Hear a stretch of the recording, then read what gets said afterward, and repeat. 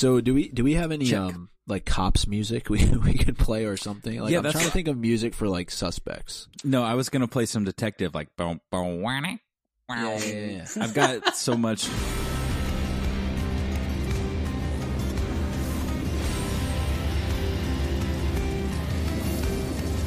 Anyway, aren't we talking about Game of Thrones? I didn't know we started. I thought we were just waiting for Eric to quote. I got okay. it. I got it. Go for it. It was about 11 o'clock in the morning. Louder. Mid-October, with the sun not shining and a look of hard, wet rain on the clearness of the foothills. I was wearing my powdered blue suit, with a dark blue shirt, tie, and display handkerchief, black brogues, black wool socks with dark blue clocks on them. I was neat, clean, shaved, and sober, and I didn't care who knew it. I was everything the well-dressed private detective ought to be. I was calling on $4 million. And that's how episode 3 of season 4 will open this Sunday. I think so, right? Isn't he reading from the script? How did you get access to the script so early, Eric? That's what I want to know. Hodor. And what character will be in a blue suit? Hodor. Oh, that'll be interesting. Powder blue. Powder blue. Don't forget powder blue. Powder blue. What if it's Podrick in a powder blue suit? He's going to go visit Tyrion. I have a feeling he won't be wearing that powder blue suit for very long, you know, Pod. I was going to say, if he's wearing a powder blue suit, chances are he's not going to Tyrion. He's going somewhere else in King's Landing. Sorry, I'm so lost. But the opening passage there that was just read was, of course, from The Big Sleep by Raymond Chandler, one of the best detective novels, considered groundbreaking, considered to be genre defining. You've caught us at an interesting time on Game of Thrones. Right now, we're in the middle of a questionable situation. And when I say that, I mean something big just happened on Monday. We're all falling down from it. We're all like, okay, the ending has washed over all of us. The resolution that Joffrey has passed has washed over us. Now we're left considering who did it, how it happened, blah, blah, blah. But things have happened in the show before. I'm curious as to why now is it such a mystery that people want to get to the bottom of? And also, why now is this small spoiler something people feel so open about spoiling? I see news places posting about it ahead of time, and I see a lot of people, tweeting the answer to us or sending it to us in a Facebook message, kind of hidden under, this is my idea, but here are all the facts that prove it true. Or talking about it on a podcast, right? Last week, or earlier this week, I should say. And let me just clarify something, because I did read some comments, and, I'm not trying at all to lead either of you in any direction whatsoever, but what I was really pointing out, and I didn't get a chance to go through it, was who I really felt the show did a good job of making seem to be the culprit. Now, that doesn't mean that's who the culprit is, and certainly, I'm aware of who it is, but I'm just speaking my mind. I think that there are definitely other suspects, and we're certainly going to talk about them and what their motivation would be, but I really liked what Eric had to say on Monday's episode about Cersei, and I even noticed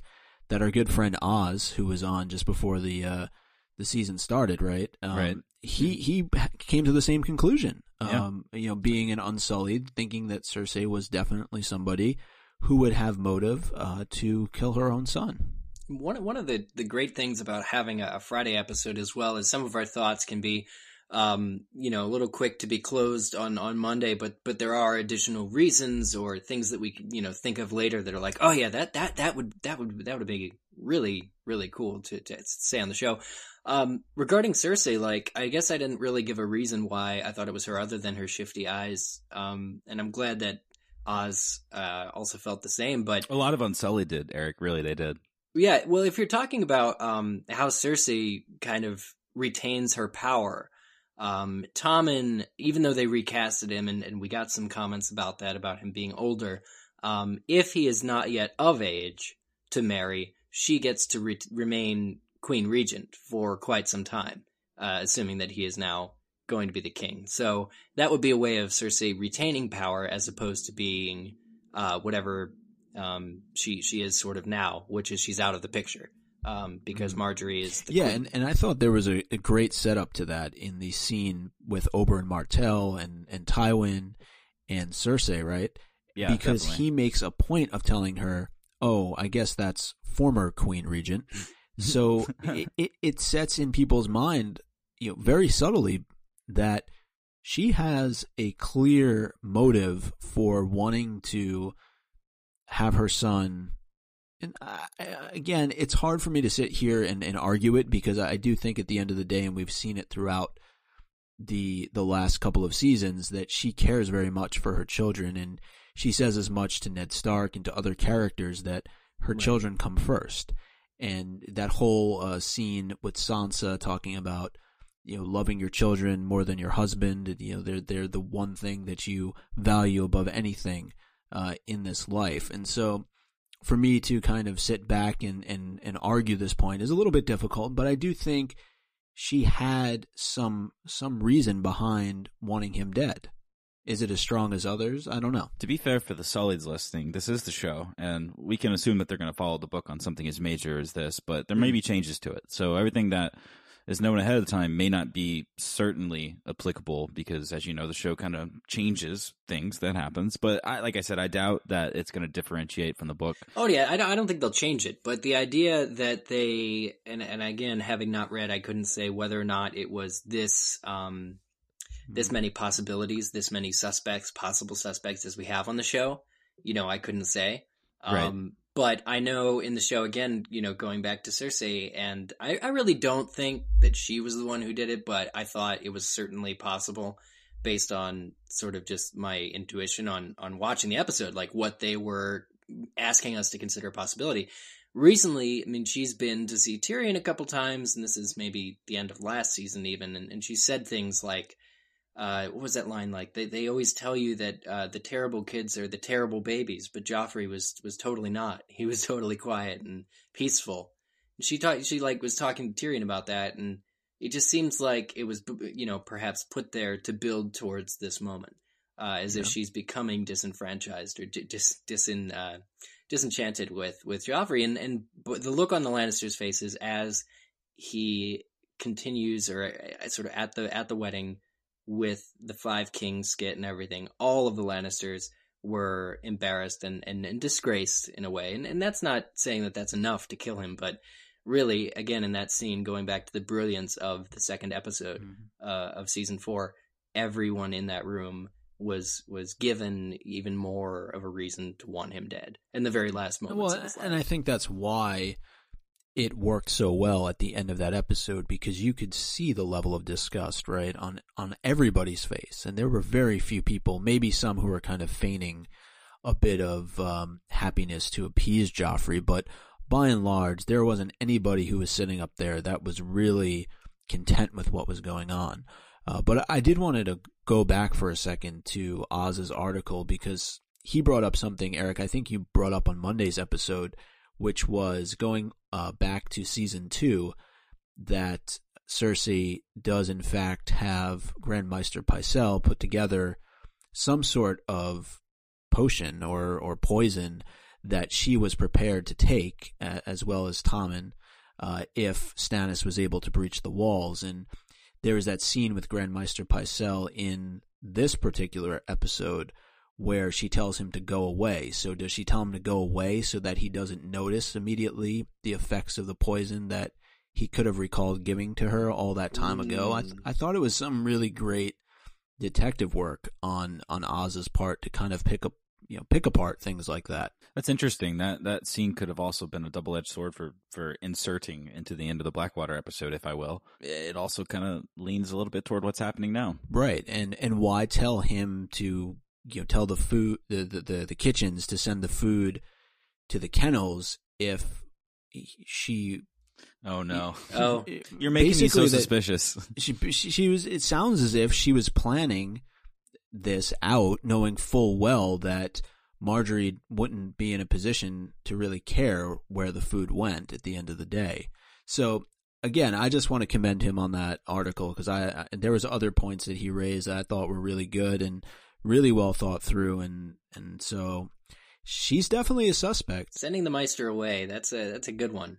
That is a good one. Of course, the specific vial that she had for herself and her kids was smashed when she saw Tywin come in. She threw it to the ground immediately. Good point. In the throne room. But certainly, a Maester, the doctor, the guy who could recognize perhaps specifically what poison it was that that he was sent away is a good call. So Cersei is of course but one of the several suspects. I know one thing I didn't even necessarily catch. I commented on how Sir Mace Tyrell had a really cool wedding gift. It was like a goblet or a chalice, but some people are saying, "Hey, hint, hint, nudge, nudge." Joffrey chokes when he drinks the ever quiet mace. Right. So we're wondering if that was, or some people are wondering. If my that question was... on that would be: is we don't really know him very well at all yet. He was just in fact introduced in this episode. So, what would be his motive for wanting Joffrey dead?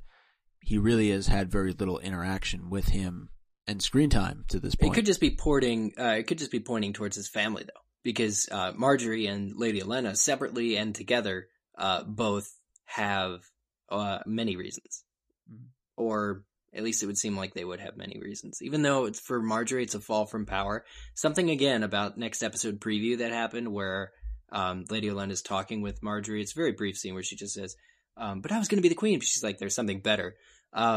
Totally leads me to believe that the Tyrells could have been in on it. I had a feeling that this episode would be predominantly consisted of us trying to figure out what happened exactly with the king, because it really is a mystery.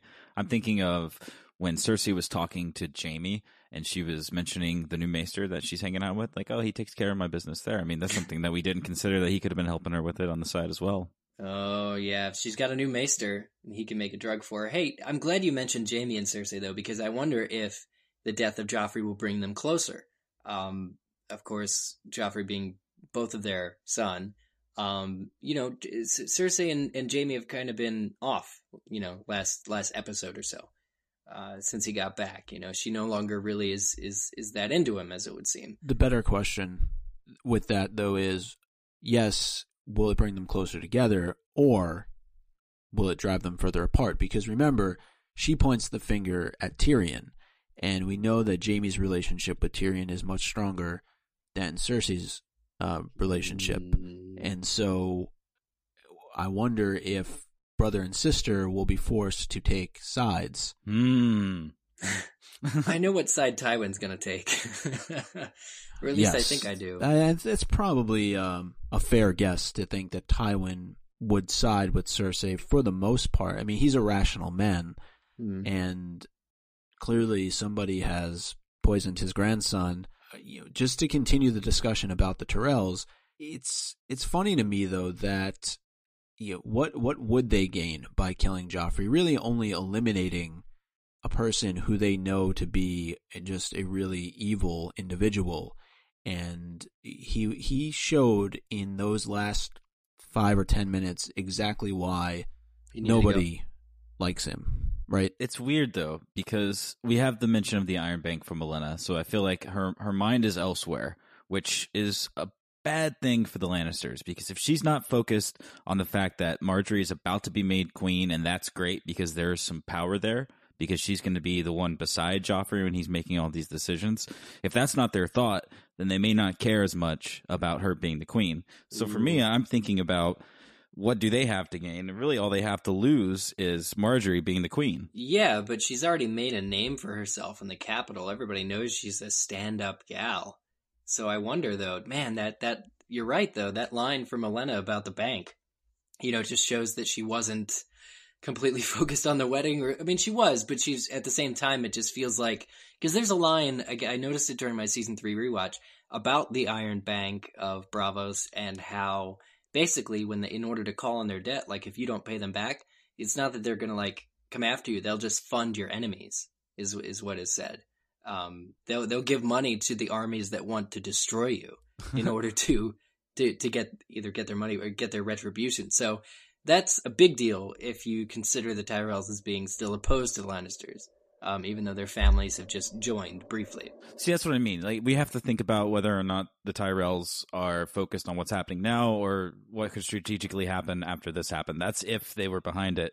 They're just as likely or unlikely as the rest of them, though. Yeah, exactly. And that's what makes it such a great mystery. And I did point out on our last episode, I felt that the show at times did point to her being the one responsible, but at the same time, I feel like when shows do that, it's usually not that person. And so there were a lot of scenes, a lot of stares, if you go back and you watch the episode, especially between her and Tyrion, when Joffrey commands him to do different things. You can see the distaste and the level of disapproval that is kind of pouring over her face.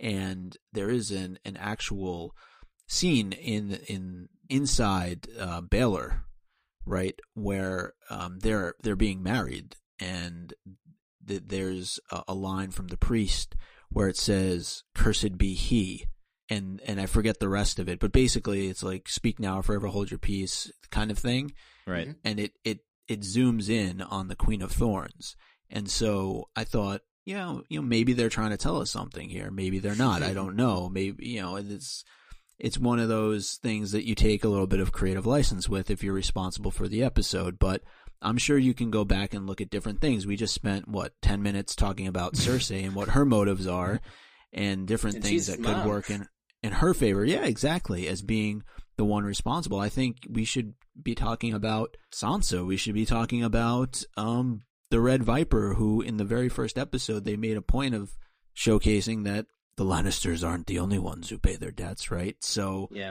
is this a form of payment? I think that he's one of the standout suspects just because that's how the show has set him up. But his level of visibility in the wedding has brought him down on a lot of people's radars. Right. As far as what I've seen socially, I haven't seen a lot of people thinking about the Red Viper in this situation. Which just means he's planning something else. Unless he did it.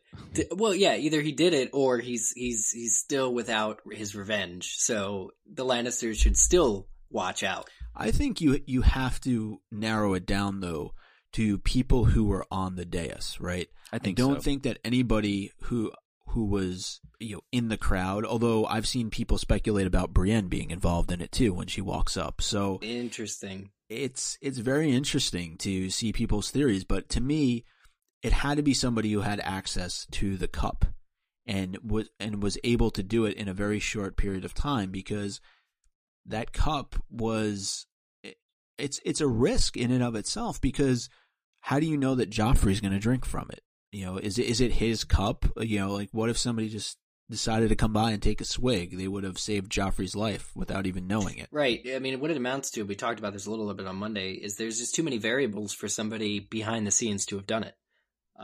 Because you have no idea that it's going to get set in front of him or taken to him by Tyrion. Or that was going to even happen. The whole mix-up with Tyrion and the drink, and it's exactly, just, because Tyrion grabs wine from in front of Cersei and in front of the lady Olenna, and both of them, it's like untouched, sealed, like corked, wine. Yeah, the poison has to be in the cup, not in the wine, because if it's in the wine, then anybody could have drank from it. Well, it seemed like maybe nobody drank from that wine. How do you put poison in a cup if it's not like already? Is it a liquid poison? Is it a powder poison? It could be either. I mean, what about when he kicks the cup and Sansa lifts the cup and hands it to Tyrion, kind of helping him out? I'm your wife. This is a touching moment between us in such a stressful situation. I mean, are we forgetting that she got evacuated immediately when it happened? I mean, she did seem like she didn't have a feeling that her fool was going to come rescue her in that moment, but she did handle the cup and she was evacuated. So yeah. It's just absolutely. We have to really consider whether or not. I know we weren't in her head much in that episode, but Sansa may have been the one to do it. Man, she's no Arya though. She's not Arya. Arya would have done that. Arya definitely no. Arya wouldn't have done that. Arya would have stabbed her right through the chest. Yeah, she would have hopped out of the cake and stabbed him with needles. Exactly. But Zach, that brings up a great point, because clearly Ser Dantos has some level of involvement here. Whoever is orchestrating this, whoever is responsible, he was in the know, because he shows up right away to take her away. Or he was just close by because he was dancing in the wedding earlier. He could have just saw it and been like, shit, this is the moment we have to go. That's true. Although it does seem orchestrated the way Micah said it. I mean, you're right. It does seem that way, but a lot of things have seemed certain ways in this episode. Yeah. I mean, we do have the exchange between Brienne and Cersei, and we do have the exchange when Brienne actually walks up to Joffrey and Marjorie herself and starts to have those words. I mean, there are so many different variables, and the people that are all involved all seem unlikely just because of their personalities that we've been given. Like, does the Queen of Thorns necessarily seem like a vindictive person that's going to poison the king. Like she would even, okay, I'm going to poison the king. I'm sitting right by him. I'm just going to kill him. I don't know.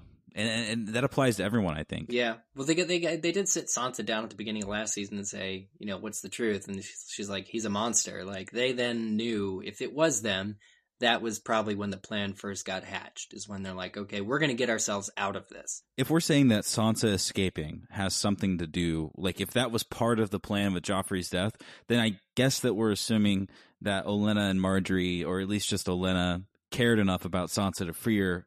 Like also, it just seems like a lot of work for a person that's not necessarily involved with you. These people are nice and blah blah blah, but we've grown to learn that everyone is vindictive, and if murder's involved, I just don't think that she was just helping Sansa out because it worked. Then that I think that's a great point. But the other side of it is that I think things worked out extremely well for whoever planned this, because there's no guarantee that Joffrey was going to tell Tyrion to be his cupbearer. So you immediately are putting a lot of the blame on suspicion, and blame on Tyrion. And there's no way to know that was what was going to happen and it was going to work out that way. It's impossible. Things worked in whoever planned this. They worked in their favor. And for Sansa, the reason why it's very important for her to leave is because she is his wife, and there's very well known that she cares not for Joffrey whatsoever. So perhaps it would be seen as being a plan that was hatched by both of them, and that puts her in even more danger. Well, this is something that I wanted to talk about for sure, which is kind of moving forward what the Lannisters' game plan is going to be. And I think that when I asked if it would bring Cersei and Jaime together or closer together, I meant, of course, romantically. But in terms of the whole Lannister family, I think that they're going to really, with the exception of Tyrion, of course, who's been blamed for this, they're going to tighten up, and they're going to start killing people or kicking people out of their immediate circle. Like Sansa, no for one instance, leaves the capital. Yeah, well, no, I think they'll kick people out of the capital. Like Sansa would either be put to death or, moved somewhere, because she, again, has so many obvious reasons to want to kill Joffrey or attack or be against the Lannisters. I think, if she is a spare, kind of person they don't really need, they could probably put her to death just as a precaution at this point. Whether or not they'd actually do that because she's a Stark, who knows? I mean, depends on if they think she's still leveraged somewhere. But you know what I'm saying? Like, I think all of the people who had reason to hate Joffrey are now gonna, if they're smart, gonna have to go into hiding as well. Right. But the other thing about Sansa though now is this puts a lot of suspicion onto her as well, because if she's on the run from King's Landing, let's assume, right, that leads a lot of people to think that she had something to do with this. Well, if she's pieced out, then who cares? I mean, right? Whether she did or whether she didn't, might just care. for everyone listening, hell yeah. Yeah. It's been a long time coming for her. Oh yeah, but Tyrion, say that they have imprisoned Tyrion and Sansa gets away, they'll just blame Tyrion more. Like Tyrion will stick up for her. He'll claim that he did it on her orders or something like that, just to save Sansa. He'll, like, if they start coming down real hard on Sansa, he'll say it was him, and then that'll allow her escape to proceed. I feel like I should be more worried that Tyrion is the culprit in a lot of people's minds for this happening. They say that he murdered the king, but I see the people in charge, and there's dad, it's his brother, it's his sister. It's just, I feel like he's too involved to be a real threat, and maybe it was clearly Cersei in that moment being angry and wanting someone to blame. And hey, look, there's him. And he was also getting made fun of by Joffrey that whole time before it. So I'm not worried for Tyrion, and I don't know if that's wrong. Well, they need somebody to blame. And it seems like of all the Lannisters that they would spare, like to kind of, they've always looked for excuses to play Tyrion down and to put him in a bad space, bad place. And he's already called the Imp and the Demon Monkey and all those funny other names. But really, like, the other thing is that in one of the season 4 previews, we saw him in chains. It almost ruins, like, talking about this, because we've seen him, I guess, handcuffed walking down one of the, I don't know if it was a throne room or an aisle, somewhere at a castle in handcuffs. Right. And let's face it, he's in and out of confinement He's suspect number one right now, and whether that's fair or not is a completely different story. But I think we've also seen scenes with Cersei testifying, and we've seen scenes with Tyrion responding to his dad, who's been sitting up on the throne. So it's really going to be fun to watch this all play itself out, because it's going to lead to a much larger storyline. And I think that Tyrion, Zach, we always like to feel safe for Tyrion because we know that he is George R. R. Martin's favorite character, but Tyrion seems to have a way of kind of shooting himself in the foot a lot of the time. And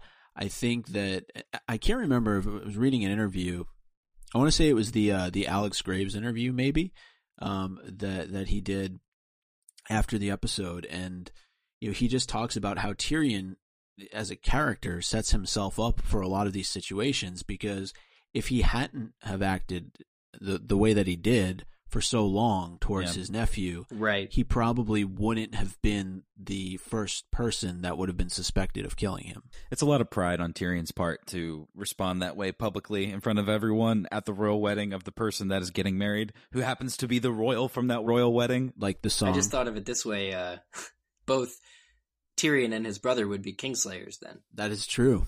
Well, I guess we can say, sort of concluding this thought particularly, that the people making the show did a meticulously great job, and the mystery is real. I mean, I think that they even did a good job for the people that have read the books to maybe have a little bit of question on whether or not how things are going on. I want to ask Micah.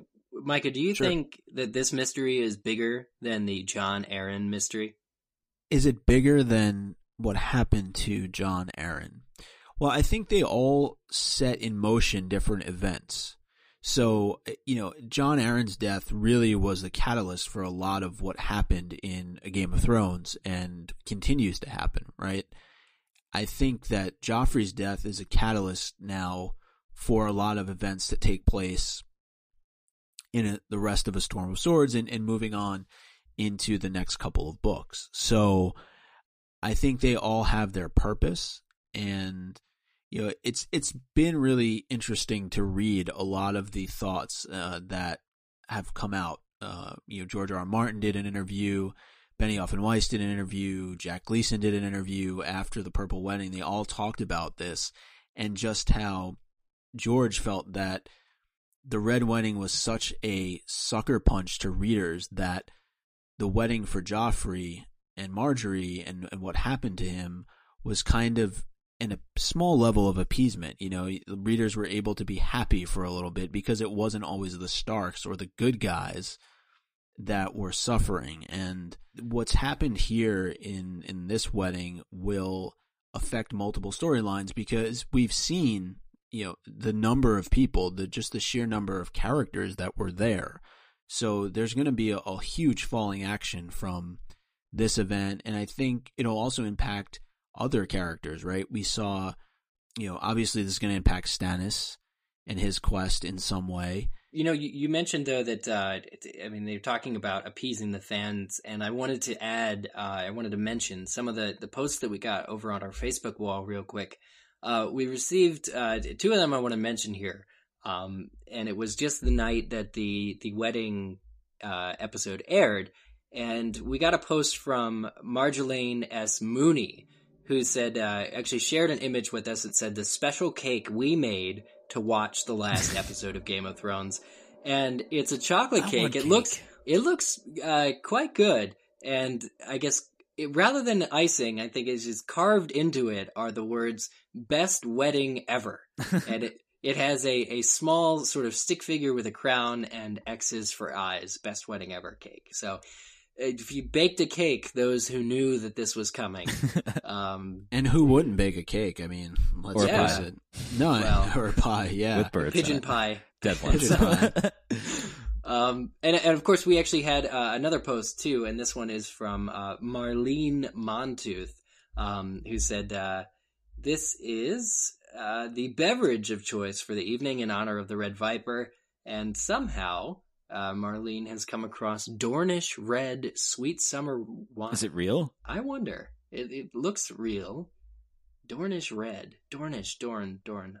I wonder if that's not a real place or if it's made up, but It's made up, I think. yeah, like exclusively made up, like not really just anywhere in Italy at all. Yeah, she printed the label and slapped it on the wine bottle. It looks like a good, like well printed label. Yeah, I'd pick that up if I were in the store. All right. Well, but nice to hear that people got really festive with it. yeah, I was going to say, like, I'm always impressed by the level of commitment by fans of the series, just to see all the kind of cool and unique things that they do. You know, speaking of the listeners and their feedback, I know that we asked earlier this evening who the top 3 suspects on their list were on Twitter, twitter.com/Game of Owns, right, Eric? That's right. That is right. And I just have to say, I really loved the response we got from Uckin, who said her top 3 suspects, Louis, Skull, Tenenbaum. So that was very creative. I didn't have any. That's too easy. That's nice. Yes. So I just thought it was good. I thought it was creative. What do you want from me? Anyway, we do have a bunch more here. Something here. Let's go through the list here, courtesy of Scott Vinicombe at Great Scotty V. I like that better. Great Scotty V. He says, kind of a spoiler, just asking. No, question mark. No, it's not a spoiler, just asking. We said keep it unsullied. He goes with Marjorie's mom, Sansa, and Prince Oberyn. Ooh. Jessica doesn't adhere to our rules of the question. She just says the Lady of Thorns. Maybe she's all 3 suspects. Francis Turpening at Francis_Terp gets a little funny as well. He says, it was Strong Belwas, Vargo Holt, and Bowen Marsh. Oh, what a crew characters not to appear on screen, so he's having a little bit of book fun there. Oh, gosh. Imagine if they were the ones in the cage that Arya was messing with. Yes. At Smiley Man Comics says, it was Hodor in the dining room with the candlestick. There you go. I think we're on to something here. At Bricey_Stevens says the Queen of Thorns. Ooh. And I think Francis continues to have fun here. He agrees Cersei always had motives. So a vote there for Cersei. Plus, it's just like Cersei to like commit a murder and then blame the imp to further discredit him. Like Christina Bailey on Twitter says that Jester, Oberon, and Cersei. That contortionist was in on it. She was the distraction. At What the she Grace distracted Oberon on Twitter. What the Grace? She says, Olenna, the jewel she picked off of Sansa's necklace. Curious. Have to go back and watch that again. Cersei wants to be Queen Regent forever. Yeah. And she does. Somebody we didn't talk anything about, Stannis. The leeches are working. Not just the leeches, but they burned his brother-in-law in this episode, this very, very episode. So he's going to start thinking that magic is working again. Well, if we're going to blame Stannis, then can I at least throw Walder Frey, like throw his hat to the ring? Because it's a wedding, I'm just saying, like, if we're going to go that far. That is It's a good theory, point. Right? I mean... I like it. It would be crazy if he was just the most badass of book 3, of all of book 3. He knows all the passageways, dude. He does. At AD22, Andrew says Mace Tyrell, Ser Dantos, and Cersei. Okay. So we got a vote for Mace in there. Yeah. At K26DP says Cersei, number 1, didn't want to give up power. 2, demonstrated prior willingness to poison a child. 3, sent Maester away. So there you go. A lot of Oz's arguments there from K26. Very nice. Very nice. And you know, the thing about them coming together again, too, like, there's only Tommen. We know that Myrcella will never be king. So if they failed to protect Joffrey, they really need to protect Tommen. Otherwise, the Lannisters are no longer on the throne. Sand Snake on Twitter thinks that Joffrey did it to himself just to be an extra jerk to Tyrion. I mean, I don't know. It is possible. You never know. Well, directly related to Sand Snake's tweet, we've got one from Confluence of Chains that says, number 1, Tyrion. Number 2, Tyrion. Number 3, Tyrion. Hashtag put the imp in chains. No. And then from Casey Rom, she says Ser Dantos, Oberyn Martell, and Olenna/Marjorie Tyrell. So interesting thoughts there from Casey. And then Timothy Mulligan, Mace Tyrell, Queen of Thorns, Tywin Lannister. What? Tywin No. is a new one. No. I think Tywin and Mace did it, actually. You seem unconvinced, Eric. To round out some of these theories, I thought I would take it to email here. I know that we're going to have more time to focus on some of this because I'm sure that on our episode following Sunday nights, it's probably going to be full of a lot of theories on what happens because it's the episode that follows it, right? I mean, it's right the after. characters are wondering what happened as much as we are. Yeah, so we'll have more to talk about then. But I wanted to close it definitively with an email from a Mr. Adam Epperson here from Minneapolis. He says, "Hi, guys. I just heard about you from an email mentioned on the Unspoiled Song of Ice and Fire podcast, so I thought I'd check you guys out. Thank you for checking us out. How did we look? I've read the books and I've listened to the Unspoiled podcast where they've also finished reading the books." He goes on to say, "I've watched the episode twice and then I went back and watched the wine scenes again for a third time. So someone's sleuthing. The only people who are around the goblet are Joffrey, Marjorie, Cersei, Tywin, Tyrion, Sansa, and Lady Olenna, and her oaf son, Lord of Highgarden.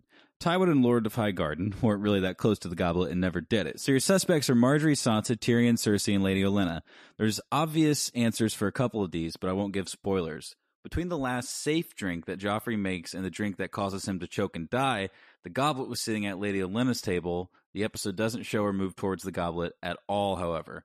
He says, "I know the answer, so I'll let you do the math there on your own. Just wanted to give you guys a quick synopsis of the event." Yeah, I think that it's great detective work, and certainly we'll all go back and I'm sure watch the episode.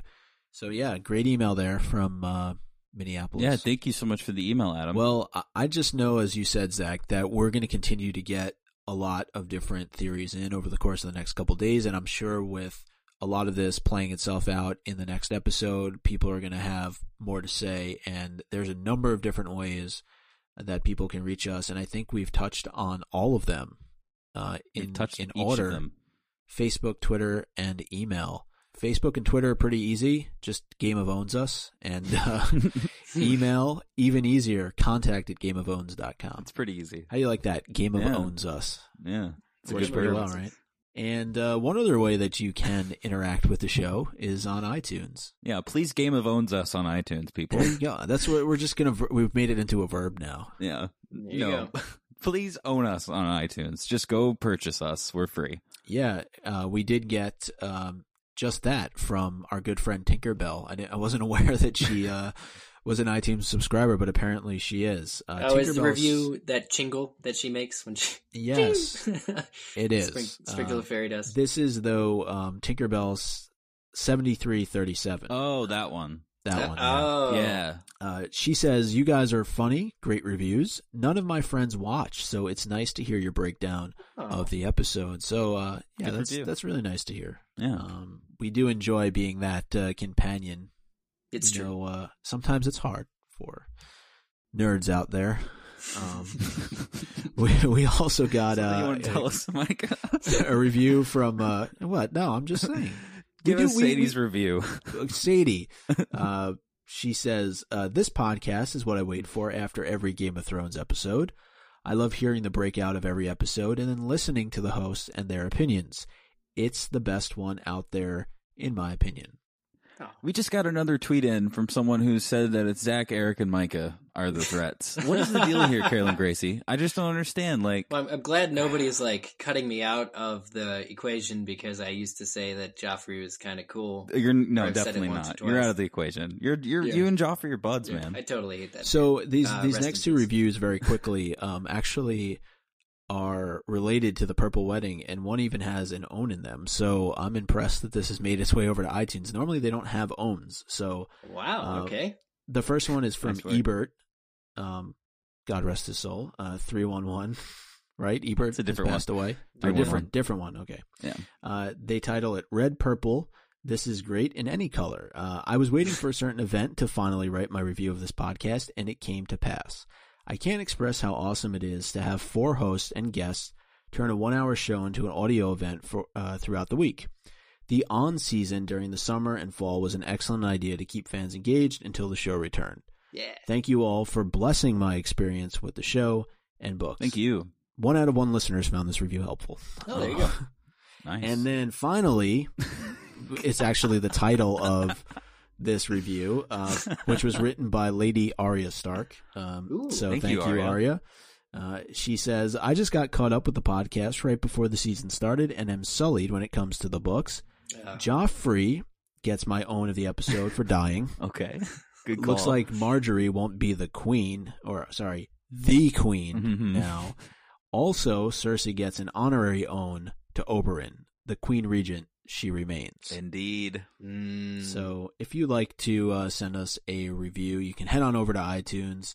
Nothing less than 5 stars is acceptable in the month of April. If you try otherwise, your computer just shuts down, and then you can't do anything in this life because you need at least a computer to do most things in life at this day and age. So, guys, I think that about does it for this episode. Yeah, I mean, how much more excited can we be for the next one? I think that we've gone over all of these things in our mind, and we just want to know what happens. I think here's the thing: we have to go in with an open mind, because the reality is, I can't imagine. I would be very blown away. But just the high that this episode has put so many people on, episode 3, it might be a little rough for some people. I'm just saying. I mean, I haven't seen it, but I'm thinking it's not going to have that same level. You know, unlike the Red Wedding, where we knew who done it right away because it was very clear because he was sitting at the high table. I don't think that we're going to get the definitive answer for some time. And I hope it's not sort of multi-book, multi-seasonal kind of mystery the way that George can sometimes do, but I really don't expect to get the answer this next episode. Okay, so show of hands, or say it, because that's just what we do here. I'll do both. You'll do both. Okay. So as we head into episode 3, where we'll hopefully get some more insight into who's responsible for this, I will not cast a vote. I want to know from the both of you, who is your top suspect heading into the next episode? I did not think you were going to do this. Oh, man. Eric, please go first. I'm going to say Lady Olenna. I think I'm just going to go with her, too. Eric, your guess sounds good to me. I haven't seen enough evidence to draw a conclusion. Not yet. So I will recuse myself, and I will not cast a vote here, lest the wrath of people on winteriscoming.net. This has been Game of Owens. Hopefully we've served as your distraction throughout the week. We're going to continue to murder people of note and join you this Sunday evening for next episode. How excited are we, guys? I'm ready, man. I would record the episode right now if I could, but I haven't seen the show, so it'd be kind of weird. But have a great weekend, everybody. Hopefully you're not going to any weddings. That was Micah Tannenbaum. That was Zach Louie. And that was the Eric Skull. Now we just wait patiently for another few days to pass. Oh, I thought you were going to say we're waiting patiently for the damn music to start. Oh, strings, please. Isn't it so annoying? I mean, the guy, he basically dictates how long our episodes are, because it's whenever he gets back from his break from starting the show. I really wouldn't pick a fight with the string player. Just saying. You know what happened at the last wedding. Yeah, no, I know, but I'm just saying.